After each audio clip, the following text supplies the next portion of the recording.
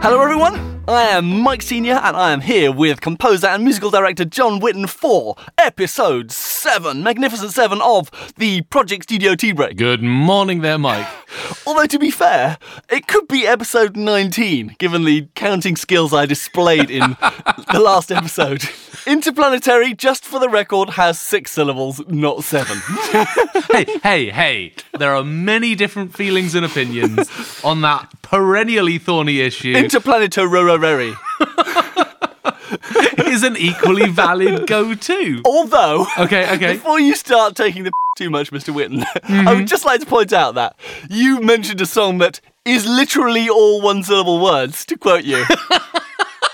Having the word only in the title. I stand by that analysis and that statement within experimental margin of errors. Plus or minus 3 syllables. Plus or minus 3 syllables.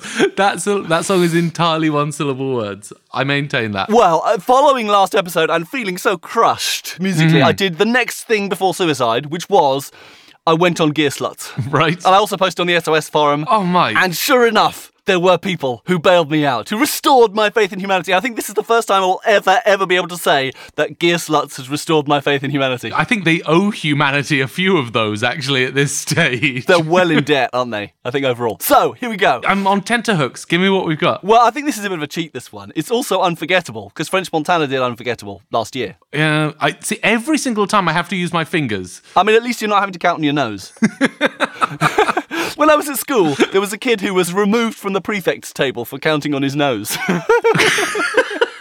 Which I thought was great. Fast times. Justin Bieber, of all people, came out with Common Denominator. That's another 5 in 2009. Okay. Pitbull, International Love. Okay. In, I think, 2010 or something like that. Very nice. And then we get up to the 6 syllables. I'm ramping up here. Katy Perry. Oh, wait a minute. Before you give me this one, we got a Facebook... Oh, fabulous. God, I feel technically inept. A Facebook letter. Thingy. From... From a wonderful John Seals. Hello, John. Hey, John. And it's such a wonderful message. I want to read it in full. Go on, fire away. He said, before you bemoan too strenuously the dumbing down of lyrical language in recent pop songs, consider the linguistic maven, Katy Perry, and her gloriously miscanned hit. And the stress has been written in here. So, her gloriously miscanned hit, Unconditionally. Which rocks an incredible 6 mangled syllables to which I lost several layers of tooth enamel when forced to listen in the car with my then 8-year-old daughter. So thank you, John. Oh, wow. So it appears that Katy Perry is a serial offender because I've got another one. Really? That wasn't your Katy Perry 6 syllable? What date was that? Do you know what it was? I have no idea. Well, back in 2010, she had Extraterrestrial. E.T. Mm-hmm. That was a big hit. That was huge. I knew that song. And not only did it have Extraterrestrial in it, which is 6 syllables, it had Supernatural, which is another 5. It's quite something. But the real hurter for someone who is supposedly in charge of scanning the charts every week for Sound on Sound magazine, someone pointed out that in the charts at the moment we were bemoaning the lack of those words. Oh, God. Eminem had the song at the top 10 Billboard, top 10 UK charts, Lucky You, in which he raps the word acetaminophen. Wow. All right, tea breakers. It is possible on this occasion our fingers left the pulse. Momentarily. Just slipped off the cultural beat maker. Just as another aside. Of course. He and his fellow rapper rap so many words in this song. I actually worked it out. 1,400 syllables in under 4 minutes. I'll translate it into terms that we classical mooks can understand. Yeah. That's the equivalent of getting through Modern Major General once every 40 seconds. Which, by the way, is a competition that I absolutely want to have at some point in this podcast. Is Who can get through Modern Major General quickest? How many syllables was that? 1,400 syllables in under 4 minutes. 1,400 syllables. Mental. Wow. But it gets better. In 2008, the Billboard number 5, Swagger Like Us, by rapper T.I., he rapped a 7-syllable.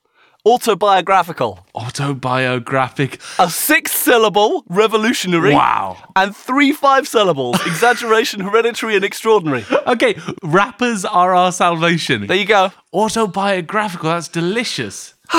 Incidentally, for anyone tapping along on their calculators at home, that gives Eminem... I'm still obsessed with that last thing. That gives Eminem syllables per second of almost 6. almost 6 syllables per second. Syllables per second. Syllables per second. Like, that's hard. It's really tricky. That's difficult to maintain. Are you sure your maths is right? No, absolutely not. That's mental. He's churning them out. Well, thank you, tea breakers and broader, musical community for I feel reinflated. For reinflating us, for reheating us like an old microwavable meal, possibly one too many times. But yeah.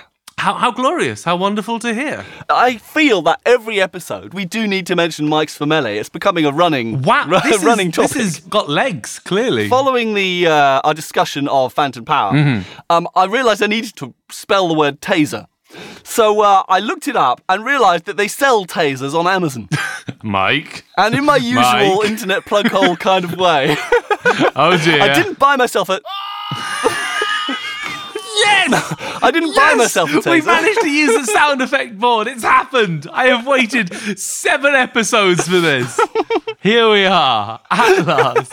I didn't actually buy a taser. Okay, but just in terms of framing, there's something worrying about a story where you start by assuring me that you didn't buy a lethal weapon. You expect some sort of praise and recognition for not buying a taser. So I am appropriately nervous, but do carry on. Well, then I got down the internet plug hole of checking the 472 Amazon reviews of this particular taser that I clicked on, which included some absolute classics.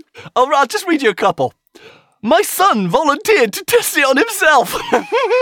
No. He shocked his thigh for well less than a second and he was hunched over saying, "Ow!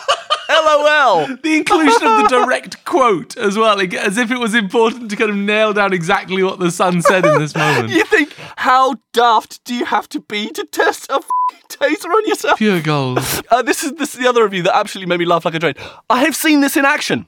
Young male, age 30, 6 foot 2 inches, 190 pounds, 8% body fat, decided to prove a point. So you think, okay, I know where this is going, but then comes the bombshell. As a mother, you're never comfortable tasing your own son. Oh no! No, why are all these parents testing tasers on their children? Like, what? Is this the newest trend in parenting? Is this... However, his dad yelling, "Do it!" Him saying, "I'm a Greek god, a beast." I told my son, okay, I'll do it on the fatty part of your body, your butt cheek. It's the image. Wow, he dropped like a sack of potatoes. I do not think anyone will admit to using it on their only child. Oh. Well, we know it works. Okay. Oh. I don't know about you. When I get together with my family, we go for walks and maybe we'll do a puzzle. Board games are a favourite. We've never gotten near the point where my mum has said, "You know what, guys? I've got this can of mace that's just sitting around." Big white eyes. Yes, there we go. Say cease and desist. And of course, this month, we also have yet more celebrating to do. There's more? Because we now have enough Tea Break patrons to put together an entire Ultimate Frisbee team. You and me and our 5 patrons can now go out there and rock the Ultimate Frisbee. I think we have a moral responsibility. We have a moral imperative to do exactly that. Mm-hmm. That's magnificent. So, in honour of our patrons, my daughters and I, we got the respective biscuits for Patrick, Nate, and Brad, and we customised them. We've initialed them specifically for them. They're dedicated to our new patrons. Oh, Mike. So welcome. These are monogrammed biscuits. It's classy. Thank you so very much. And anyone who finds themselves unwillingly within hearing distance of our voices and wonders why on earth we're chatting such nonsense so loudly, it's their fault. These are the names of the people you need to hunt down. The Ultimate Frisbee Conspiracy. The Ultimate Frisbee Conspiracy, a progressive rock band I would absolutely listen to. I reckon so.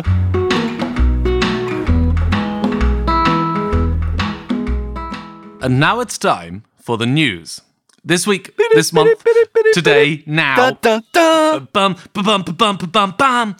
We're headed to the West End, to Broadway, to the land of musicals, musical theatre. Grease paint, footlights. Sure, grease paint, black and white minstrels, musical review shows.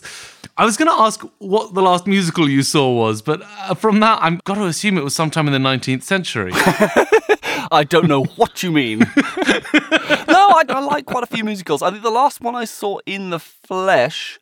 Oh, that's really difficult. I think I definitely saw Phantom on DVD. That's probably the most recent one I've seen. The film remake or the... It was a film of the Albert Hall kind of 25th anniversary one. Oh, okay. And do you have any current favourites? Is this a world that you are invested in? Phantom is definitely my favourite. Really? Of all the musicals. Really? Yeah. You have the nerve to get at me about Iron Audi, and then you rap out an Andrew Lloyd Webber musical as your favourite piece of, quote, art, unquote, in the genre. My goodness, Mike, the nerve. We're going to have another grudge match poll up then.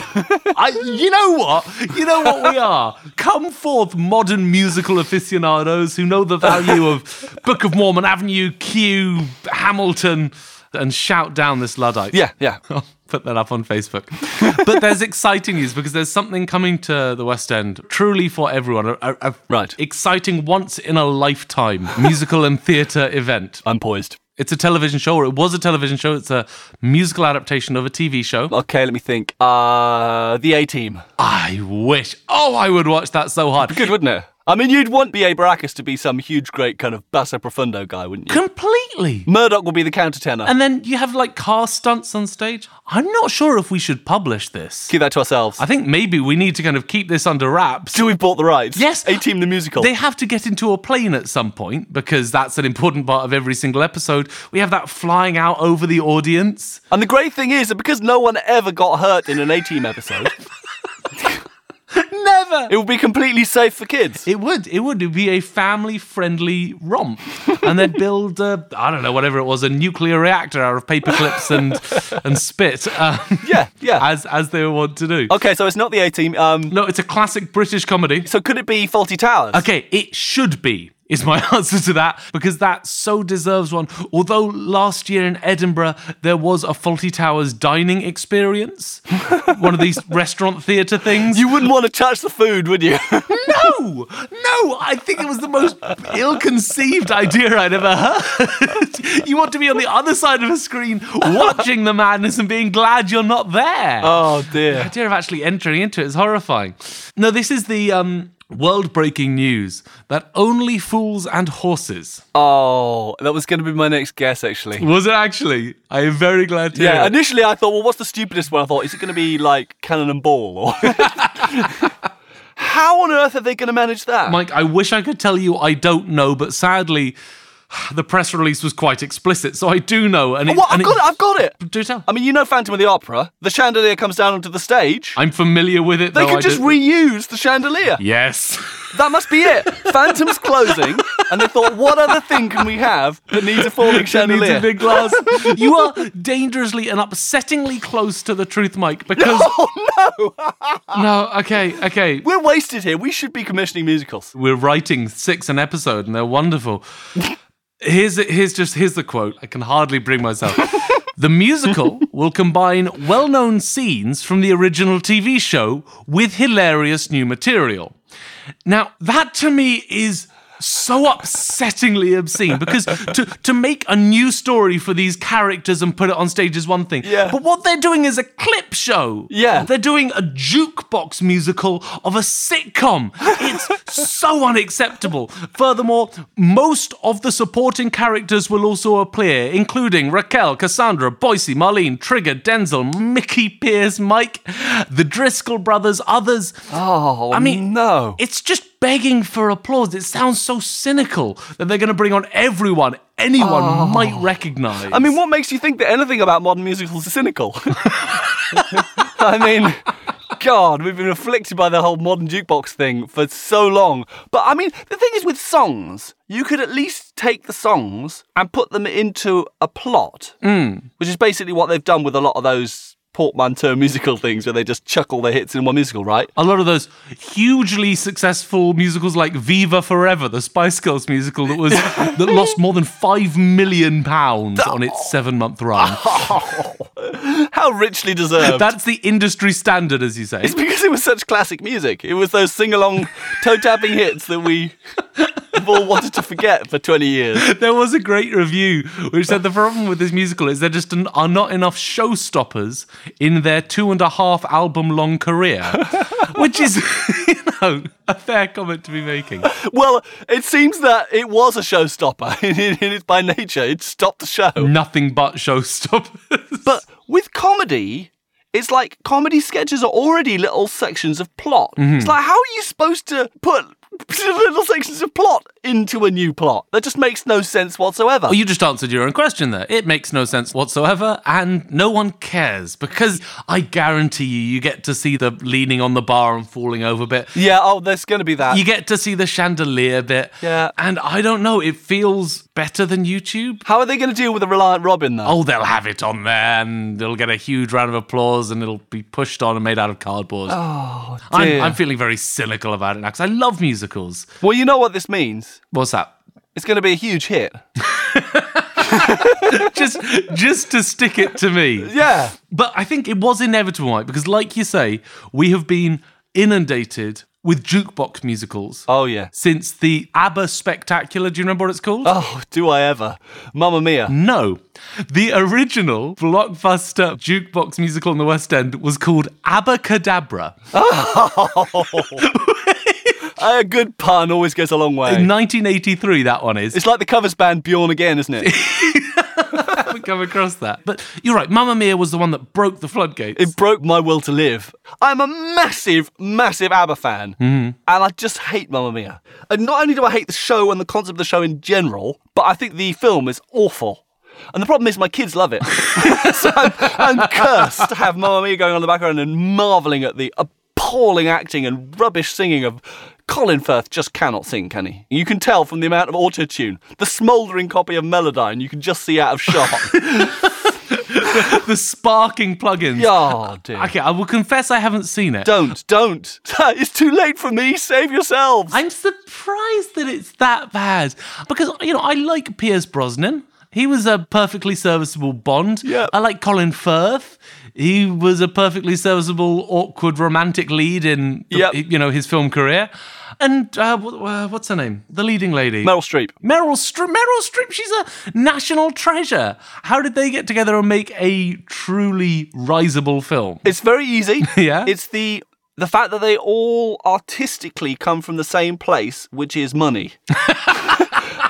I mean, honestly, it just stinks of everyone going, woo, this is going to make us a lot of money, and phoning it in to the most extreme extent. Yeah. Either they're phoning it in, or they're hamming like there is no tomorrow. It is the hammiest thing I've seen in a long time. Pierce Brosnan also can't sing to save his life. Oh, God. Can he not? It's just horrible. I just hate the idea of doing movie musicals with actors. Like the movie version of Les Miserables. Les Mis, yeah, we were going to wind up here. Basically, the only person who did even a half-decent job out of that, I think, was Eddie Redmayne, who it appears can actually sing.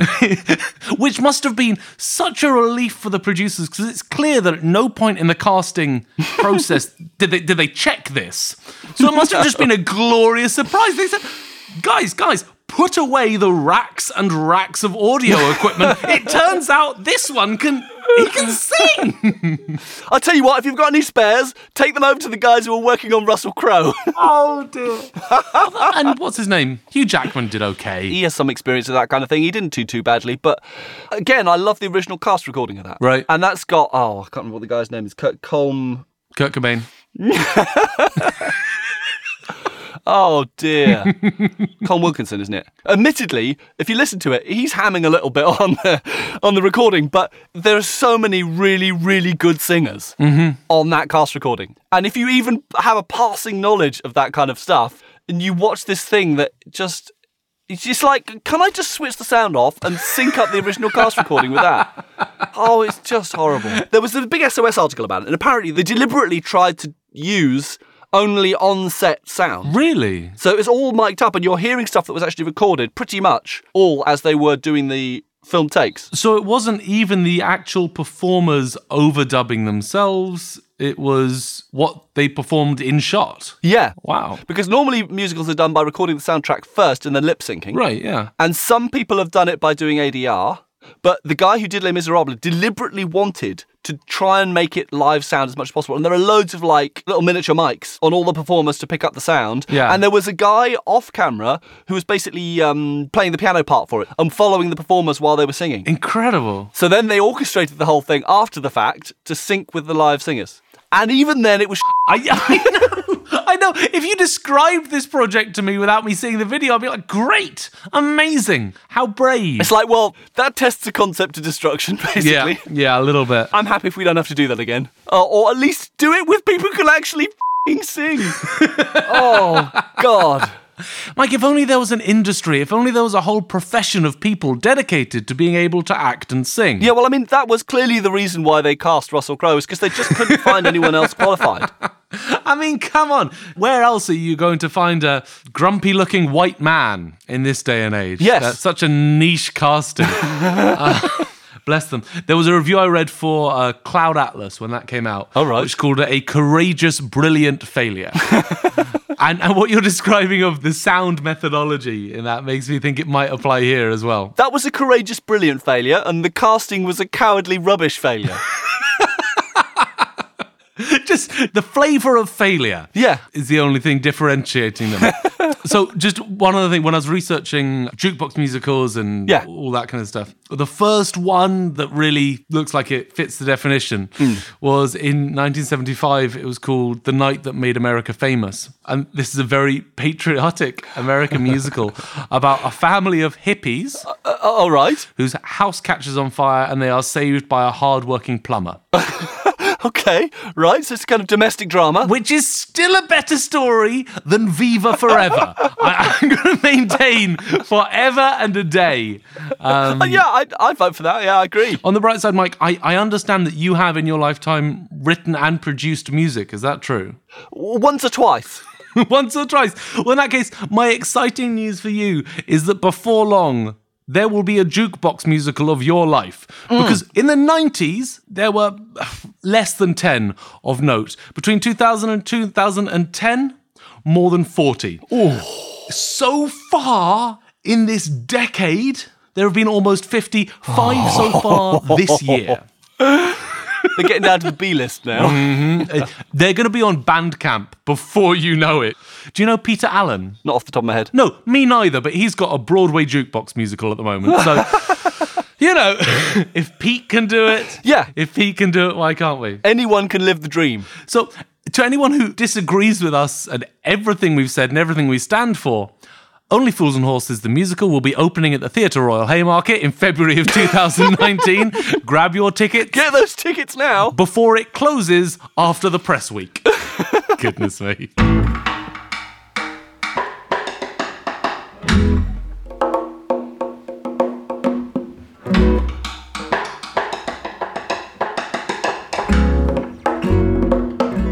So now it's time for us to squirm once more in our studio chairs for Facepalm of the Month. What you got for us this month? Well, I feel that we've been focusing a bit too much on the past. We're making it seem a little bit much, as if we've grown up now, and facepalming is a thing of the past. We've matured into a facepalm-free zone.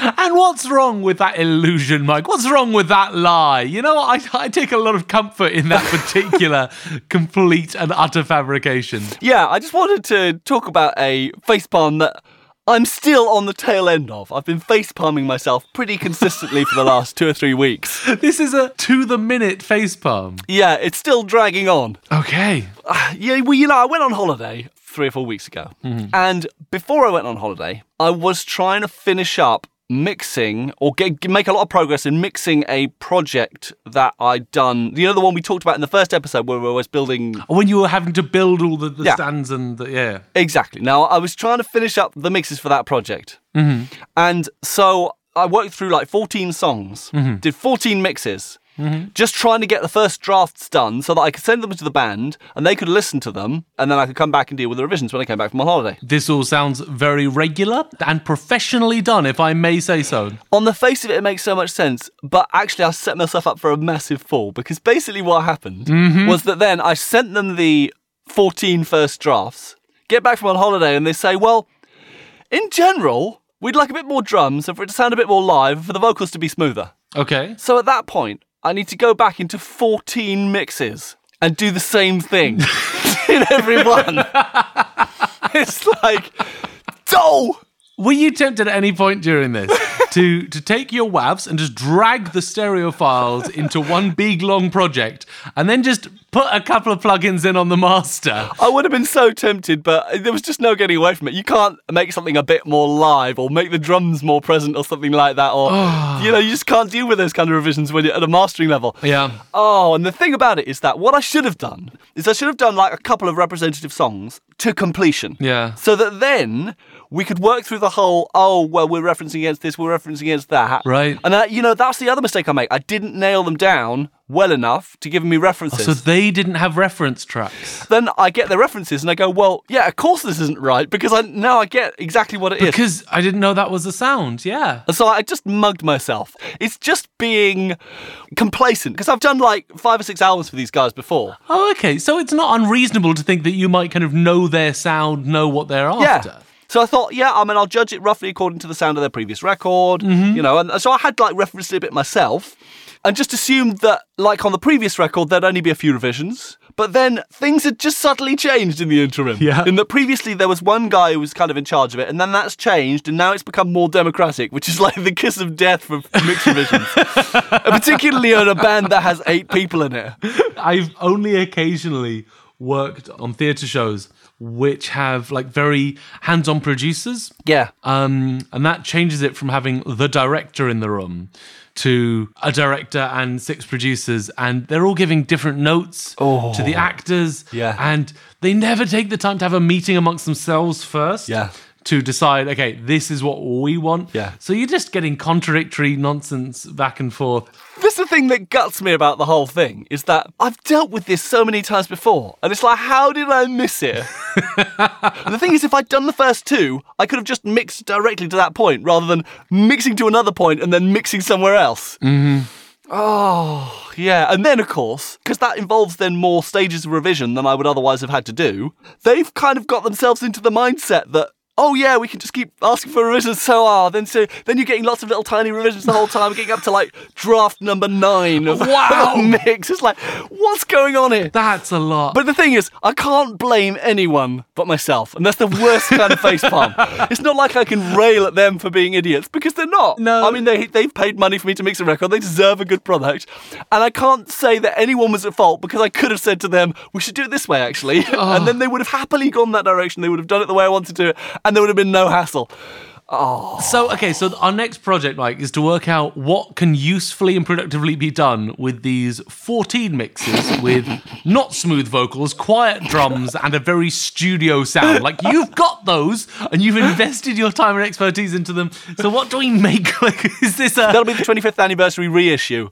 We'll have that as a bonus disc. Sometimes, like, as bonuses or anniversary ones, people release live albums. And you could do like a very unlive album. Yeah. Special release. with extra clinicism. Yeah. And there is one mix where brilliantly, I think there aren't many bits in it. And they've said, can you push the drums up?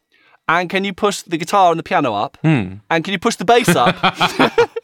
And I'm just poised for them saying, I think we need a bit more vocals in this now. So I'm hoping it's not going to arrive, because I think at that point I might actually shoot myself. I can always tell in bands when we're starting to get to know each other and we're starting to feel comfortable, because it sounded in that first one like all they really wanted was the vocals to be quieter. But you never say to someone, I think your part should be quieter. That's just not done. Yeah. So to start with, in sound check, when an engineer will ask what you want in your monitors, you go through all the things that you want. Yeah. It's when you get to that comfortable stage where you can say everything except him. And then you know that there's just a degree of trust and friendship in the group, or so much aggression that it's just kind of flooded out onto the surface. Well, you see, I have to defer to your experience there, because I have absolutely no live performance experience of that type. I've never, ever had to use fallback on stage. Really? No, never. You lucky sod. I've used the odd wireless mic, but it's only ever been through a PA, and there's been no kind of fallback like that. The luxury. I know. I mean, just dealing with headphones in a studio environment, it just makes me think, no, I'm so glad I'm not up front of house, or I'm not a monitor engineer. Yeah. Oh. It's a thankless job. In Radio 3 these days, they've got a bunch of these, and Radio 6 uses them too. On your music stand, as a musician, you just have a mixer with all the channels. Yeah, a lot of studios are doing this now too. Turns out it's really hard, Mike. Like, I way prefer asking a monitor technician for 30 different kind of, just an edge up halfway between there and that.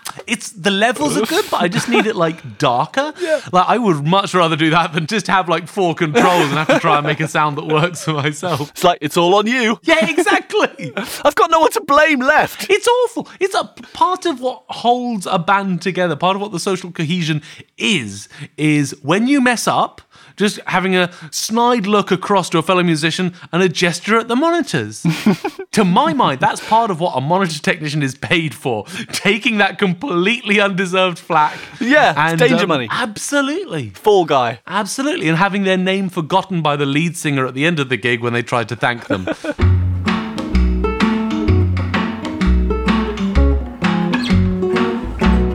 All of which facepalm action brings us screeching to a halt in our Q&A section with a kind of clunky link of some type. Because we have a source for celebration this month. We have a whole bunch of reader questions. We had one from Daniel Blappert before.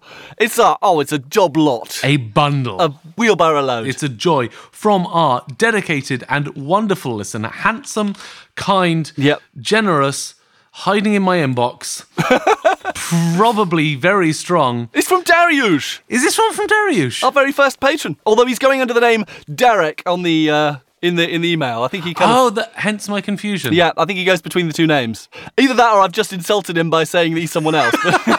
So, the listener formerly known as Dariush. It's like a Jekyll and Hyde situation. You've got the one guy who patronises the site, and you've got the other guy who thinks up questions, and there's this metamorphosis. No, that's Dr. Jekyll and the other equally helpful in different ways, Dr. Jekyll and Dr. Jekyll. Dr. Jekyll and Engineer Jekyll. You know, we're just that's the one. Two brilliant professional men who sometimes swap jobs. Yeah.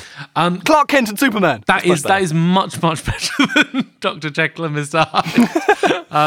Anyway, so the link I was going to say was that the first question he asked was, what is the most annoying legit studio activity? You know, a thing that you actually do have to do in the course of a day-to-day project studio life that is really annoying. And this is one of the things that I find most annoying. This is why I've been face-palming myself so hard, is that I just hate having to do anything again. This is one of the reasons why I save, reflexively. I'm saving like every 15 minutes a new version number of whatever project I'm working on. The idea of having to redo an hour of vocal tuning or something, it just makes me want to headbutt my monitor controller. I can one-up you on the reflexive version savings, actually. Oh, go on then. I bet that when you start a new project, it's something like Happy Camel Song 1. I mean, is that fair? Yeah. If I were doing that project, Mike, and this is true, I would name that project Happy Camel Song 001. You know what? That is really freaky. Yeah? Because that's actually what I do. Okay, so we are maybe as bad as each other. We are equally as bad on the... Wow, we are numerical suffix twins. And to give you how facepalmic this remix thing has been... Facepalmic, I like it. I've got past version 250 on one of the mixes I've been working on. I'm not sure I've ever managed, descended to. Well, it used to be a mark of whether a mix rescue was really a proper mix rescue. Is that I didn't feel it really fully arrived until it got past version 200. I mean, wait, so you're saying that's when it became a rescue, or that's when it became a mix flogging a dead horse? It just kind of felt like I had to get to that point before I was within sight of the finishing line. Goodness me. No, I've got a few over 100. I don't think I've got anything over 200, actually, at the moment. Amateur. Yeah, I was going to say, no stamina on me. That's the issue. Now, scores. Yes, okay. Scores, I don't have that kind of discipline with because they always branch more. So there are things like Roman numerals 7003 final for export, less violin, Christmas concert 2. Oh, God, yeah. Trying to find the most recent versions of that for Sends-Off are a nightmare. Horrible. Anyway, so that's one of my legit most annoying student activities, having to do anything again. If I lose an hour's work and have to do it again, it makes me so depressed. What about you, Wilson? Give me a candidate. De-essing a hi-hat. What? De-essing a hi-hat. that might slightly break the legitimate proviso. Why were you having to de-ess a hi-hat? Just because there was so much of it? Just so much obsessing in it. Yeah, I mean, hi-hat is one of those things that is the bane of the recording engineer's life often, particularly in project studios. Because it spills on everything, or what's the issue? Hi-hat projects more sideways than up and down, whereas most cymbals project up and down. And so often, if you're in a small room, it bounces off the wall and comes back into the microphones off the wall, and that makes it much stronger. It's also that really a lot of drummers hit the hi-hat too hard. Okay. They hit the hi-hat harder than they hit, say, the toms or they hit the cymbals. And so you're fighting against it right from the word go. You also have the issue that if someone's put the snare mic in the wrong place, then you can get masses of hi-hat spill on the snare. Or if you compress something too much, you can get loads of hi-hat spill coming up onto the mics. So I often find myself fighting hi-hat spill. Well, you were saying to me the other day that you often like get a multi-track drum kit and just throw away the hi-hat mic straight away. Absolutely. And I do find myself doing that alarmingly often. It gets everywhere. It's the auditory equivalent of dog hair. Yeah. It's like having a golden retriever running around your house. Actually, on this mix project I was just doing, the drummer said, "Oh, can I have a bit more hi-hat on that?" Oh, yeah? Not realising that I put up no hi-hat mic. And I went, yeah, fine. I don't know what I did to do it. I just twiddled the knobs. I think I just turned up the tom mics or something to get a bit more hi-hat spill. Yeah, no, I'm sure there was plenty of it there, as there is everywhere. And he was like, "Oh yeah, great." But I tell you, for real, one of the most annoying things that I find in the studio. Go on then. It's when I have to move an entire project left or right a bit. Like if I've been a complete idiot and I've started my project at 0. No. Yeah, I know. It happens sometimes, even to me. And then I've got to shift everything and always like some automation moves that wasn't meant to, or it doesn't move and it was. Oh, right. Oh, goodness me.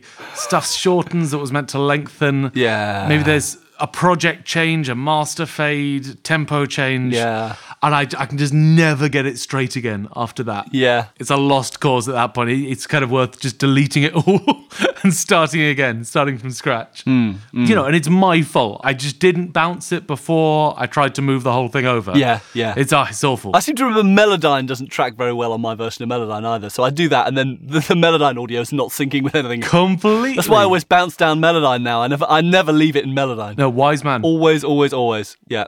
Another one I thought was, I do quite a lot of location recording. In fact, most of the recording I do is on location. Okay.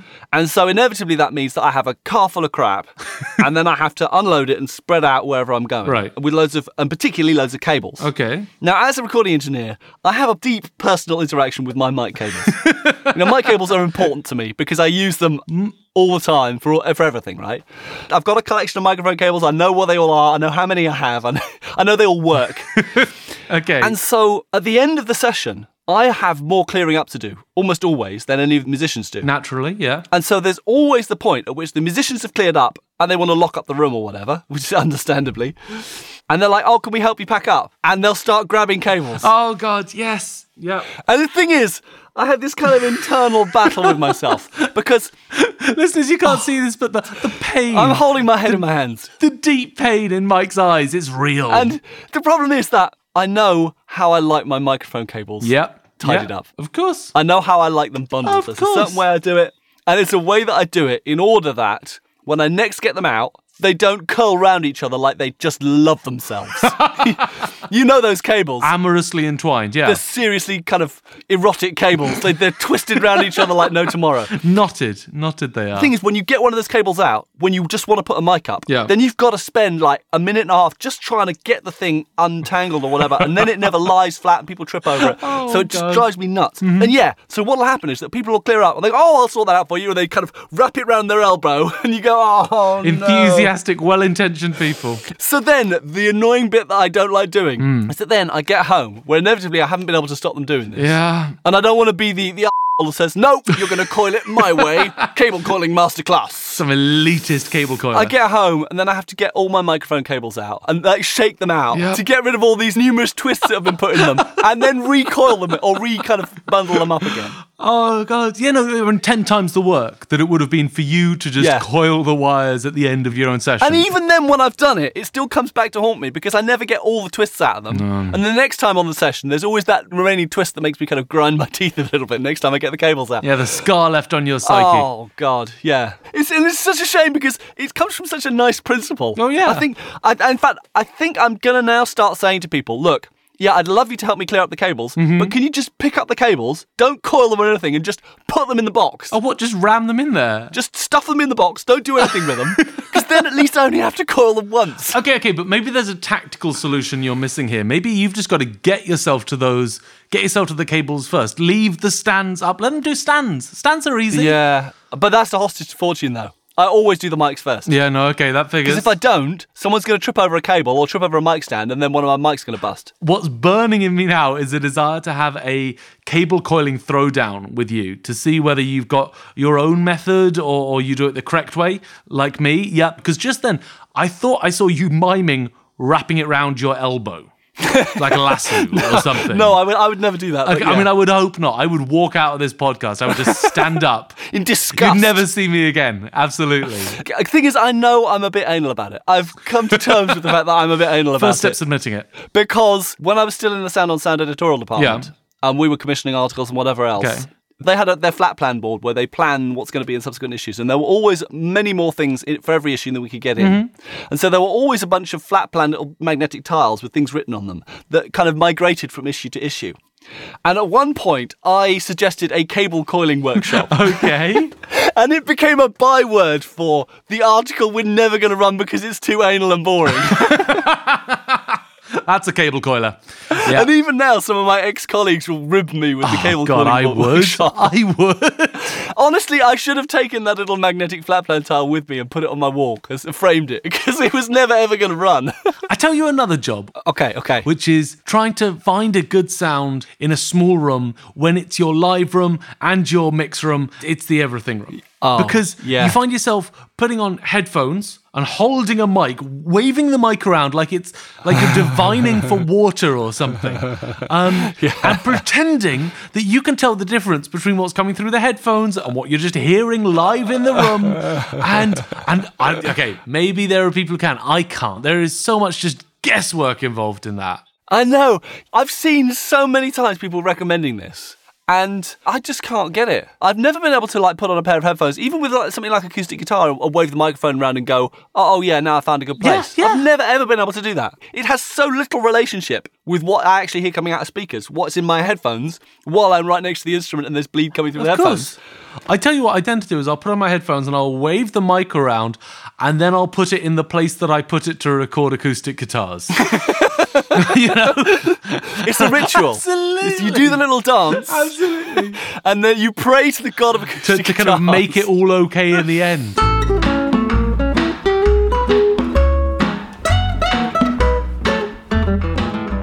Which brings us to our final segment of the day, the famous and infamous What is Your Jam? Introduced today by a Foley that I came up with and that I'm very excited about, Mike. Because I feel like sometimes our Foleys have got stuck in the past.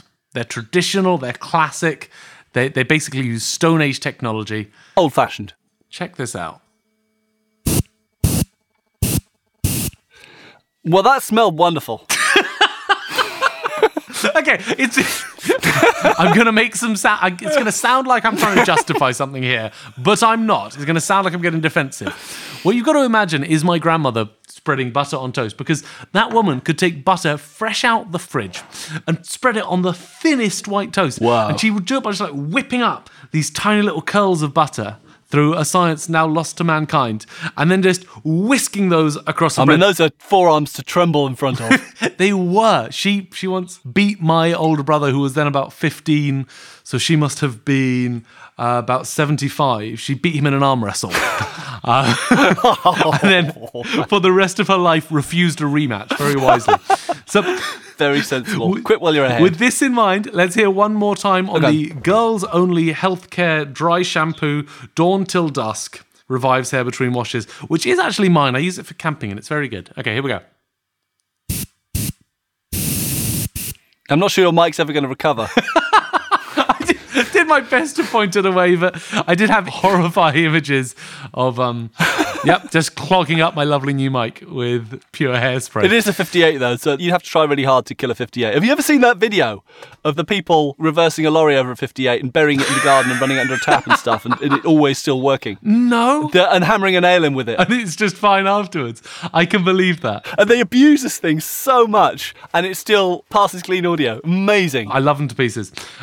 So anyway, seamlessly from that toast foley, I have to ask you, Mike, what's your jam? Now, I'm going to have to give you a bit of background here, because this is a confluence, what a lovely word, of a number of different things that all come together in this little moment of perfection, or like 20 minutes of perfection for me, right? Mm-hmm. Now, the first thing I need to say is Yo-Yo Ma. Okay. Arguably the greatest living cellist. Absolutely. Never afraid to collaborate outside the classical field. You know, he's done stuff with Bobby McFerrin, he's done this Silk Road stuff, there's kind of lots of kind of Eastern influences. He's done the Songs of Joy and Peace, which is more kind of Nashville country stuff. Yeah. So already I think he's cool, but I have a particularly soft spot for him because when I was between the ages of 15 and 17, every summer I attended the Tanglewood Music Festival, which is this big open-air classical music festival close to Boston, Massachusetts, which is the summer residence of the Boston Symphony Orchestra. Right. And they basically have concerts every day for about 9 weeks. And every name in the classical music pantheon is there. All the biggest names come through and do concerts. Oh. I mean, I was on their student orchestral program. And so not only does this get you into all the concerts, every single one of them, but also, it was a mind-blowing experience for me. It was like you're playing 8 hours a day for 2 months for the entire summer holidays.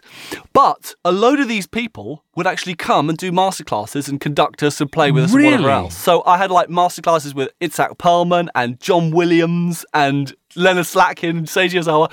While we were there, Yo-Yo Ma used to come and perform pretty much every summer. He performed with our orchestra. He did the Prokofiev Symphony Concertante with us. My God. So we were rehearsing with him and performing with him. And he's just such a gent, such a lovely guy. Anyway, so I just have such a soft spot for Yo-Yo Ma. So that's the first thing.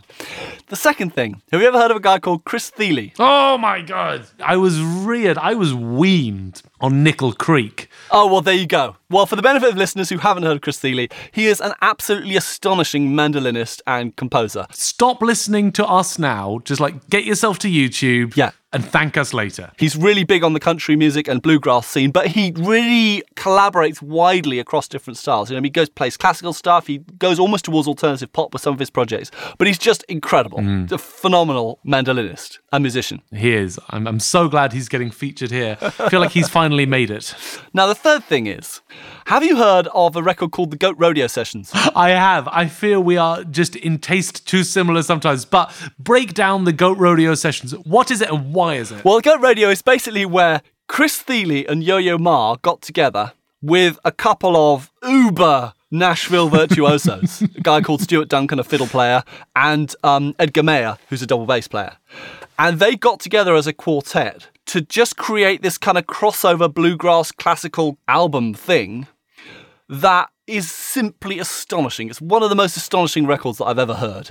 On one count, just because all of them are virtuosos of the grade of Yo-Yo Ma and Chris Thile, but also because it was recorded, mixed and mastered by a guy called Richard King, who is the only living engineer to have won both the classical and non-classical Best Engineering Grammys. No, really? And it is one of the best sounding records I've ever heard, as well as phenomenal virtuoso technique and ensemble dynamics and everything. It just blows my mind whenever I listen to it. That's kind of everything you need, isn't it? I was so impressed with the record that I actually tracked him down at the AES show and insisted on interviewing for the Sound on Sound, because I just wanted to know his secret, because it sounded so incredible. Good. So you've got this astonishing kind of combination of events. And then the Goat Radio people did an NPR Tiny Desk concert. Did they actually? Yes, all of them around a single microphone performing some of the stuff off the record. Oh. This is my jam for this month. It's that NPR session because, honestly, I listened to it and there are more occasions of me going, f***ing hell, in that video than any other thing I have ever seen. I mean, I must have said it at least 5 times during the process of these 3 or 4 songs that they did. It's absolutely phenomenal. You know, it's so easy when you're in a project studio to get into the habit of thinking, okay, we're constantly having to fix things and get different takes and whatever else. And then you just watch these 4 absolute virtuosos nail this phenomenally difficult stuff effortlessly and kind of joking amongst themselves while they're doing it. And there's no mixing, there's nothing. It's one bloody mic. No, not a thing. Honestly, no one has any excuse. It's things like that make me think, if you're a musician, bloody get your stuff together. Yeah, why aren't you Chris Thiele? Also, in general, the NPR concerts are brilliant. They're magnificent, it's true. I mean, obviously, occasionally there's the odd idiot with a ukulele, but other than that, it's... It's true, that has been known to happen on occasion, but very rarely. Just to fill people in there a bit, Must we? I was just taking the a little bit out of John for his appearance on NPR, which is a great show with, was it Sam Lee? Thank you. It was Sam Lee that time, yeah. So what was your behind-the-scenes take on that? I mean, I came as a huge fan, obviously, so there were many selfies taken and Oh, I bet. just a very nervous, adoring conversation I had with Bob Boilen. But to be honest, there just isn't a behind-the-scenes. It's Bob Boilen's desk where he works when there aren't musicians cluttering it up. Yeah. It's on the lunch hour, so people come on their lunch, and there is just a couple of hand cams. Yeah. We rattle through the set acoustically.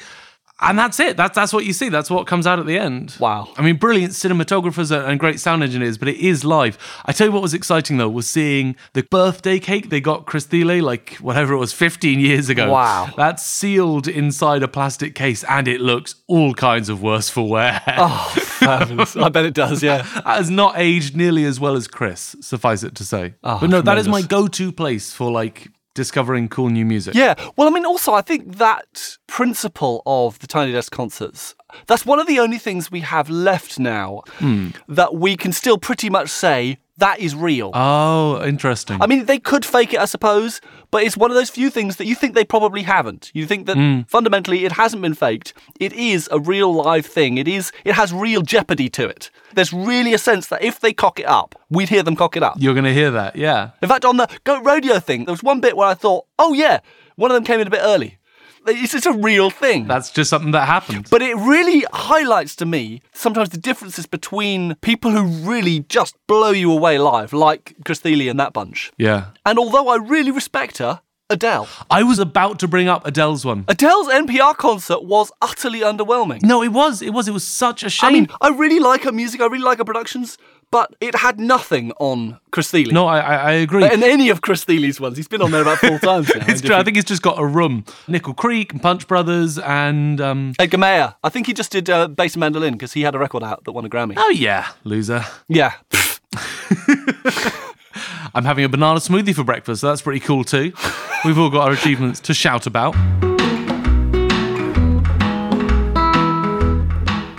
So, as usual, we have squeezed 110% goodness into Project Studio Tea Break this month. We are two desiccated husks of men. We are. After all that we have laid out for you here in this podcast. We'll have to be rehydrated before the next episode. Some means or another. But if you cannot get enough, even 110% is not enough, you need another 75% or whatever it is. Head over to the Patreon site where there is even more new bonus material in addition to the extras we put up before. I'm talking about my cult leader hypnotism antics in my class at school. I can personally recommend that one. There's discussion of cassette DJing, pros and cons of fear training, and of course, that pressing question, what is wrong with my speakers? We'll take that on. We give it the full benefit of our experience. We give it all the respect it deserves, and then rather a lot more, in my personal opinion. And join our burgeoning community of tea breakers like John Seals on Facebook at facebook.com/PSTBbooks or Twitter at twitter.com/PSTBtweets. And I'll be posting my Instagram-ready picture of my iced biscuits. Absolutely, and I will be setting us up on Instagram as soon as I have a phone that can run it. It'll happen. I have faith. Which leaves us with just enough time to thank this month's sponsor. Indeed. It's the wonderful people over at Stick It To Me, premier vendors of artisan hand-formed, self-adhesive vinyl patches. Fabulous. Been wanting to get these guys on for a while, and there's actually a new range of stickers that they want us particularly to tell our listeners about. Well, tell us about them. So, Mike, you know the magical aura that someone has when they're carrying a guitar case. Oh, yeah. Anyone sees them, they think, On their way to a rock concert, I bet. They must be talented, successful, and live a free, exciting life. Yeah. And there's something similar with a violin case slung over the shoulder. They're probably off to do the Brahms D major concerto. Or they're a very classy hit person. Or they're a very classy hit person. Either one of which you should be happy to have yourself associated with. Yeah. But what Stick It To Me is raising awareness of is that not everyone is that lucky. Okay. The world is full of flautists. It's true. Of clarinetists. Of people whose exciting instrument case just looks sort of like a suitcase or a pencil case. Yeah. Disappointing. And that's not okay. And that's where Stick It To Me's True You musician patches come in.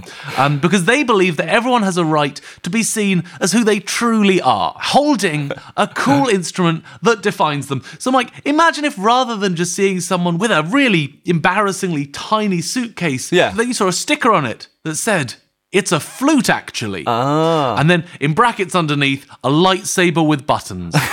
All of a sudden, they've revealed themselves. It's true. Other models include "It's a clarinet, actually," a classy saxophone. They're letting musicians redefine themselves. Or you could double bluff. You could have it on your tuba case. Oh. To say, actually, it's a first trumpet. Yeah, when you get really good, they make them bigger. Yeah. Sort of thing.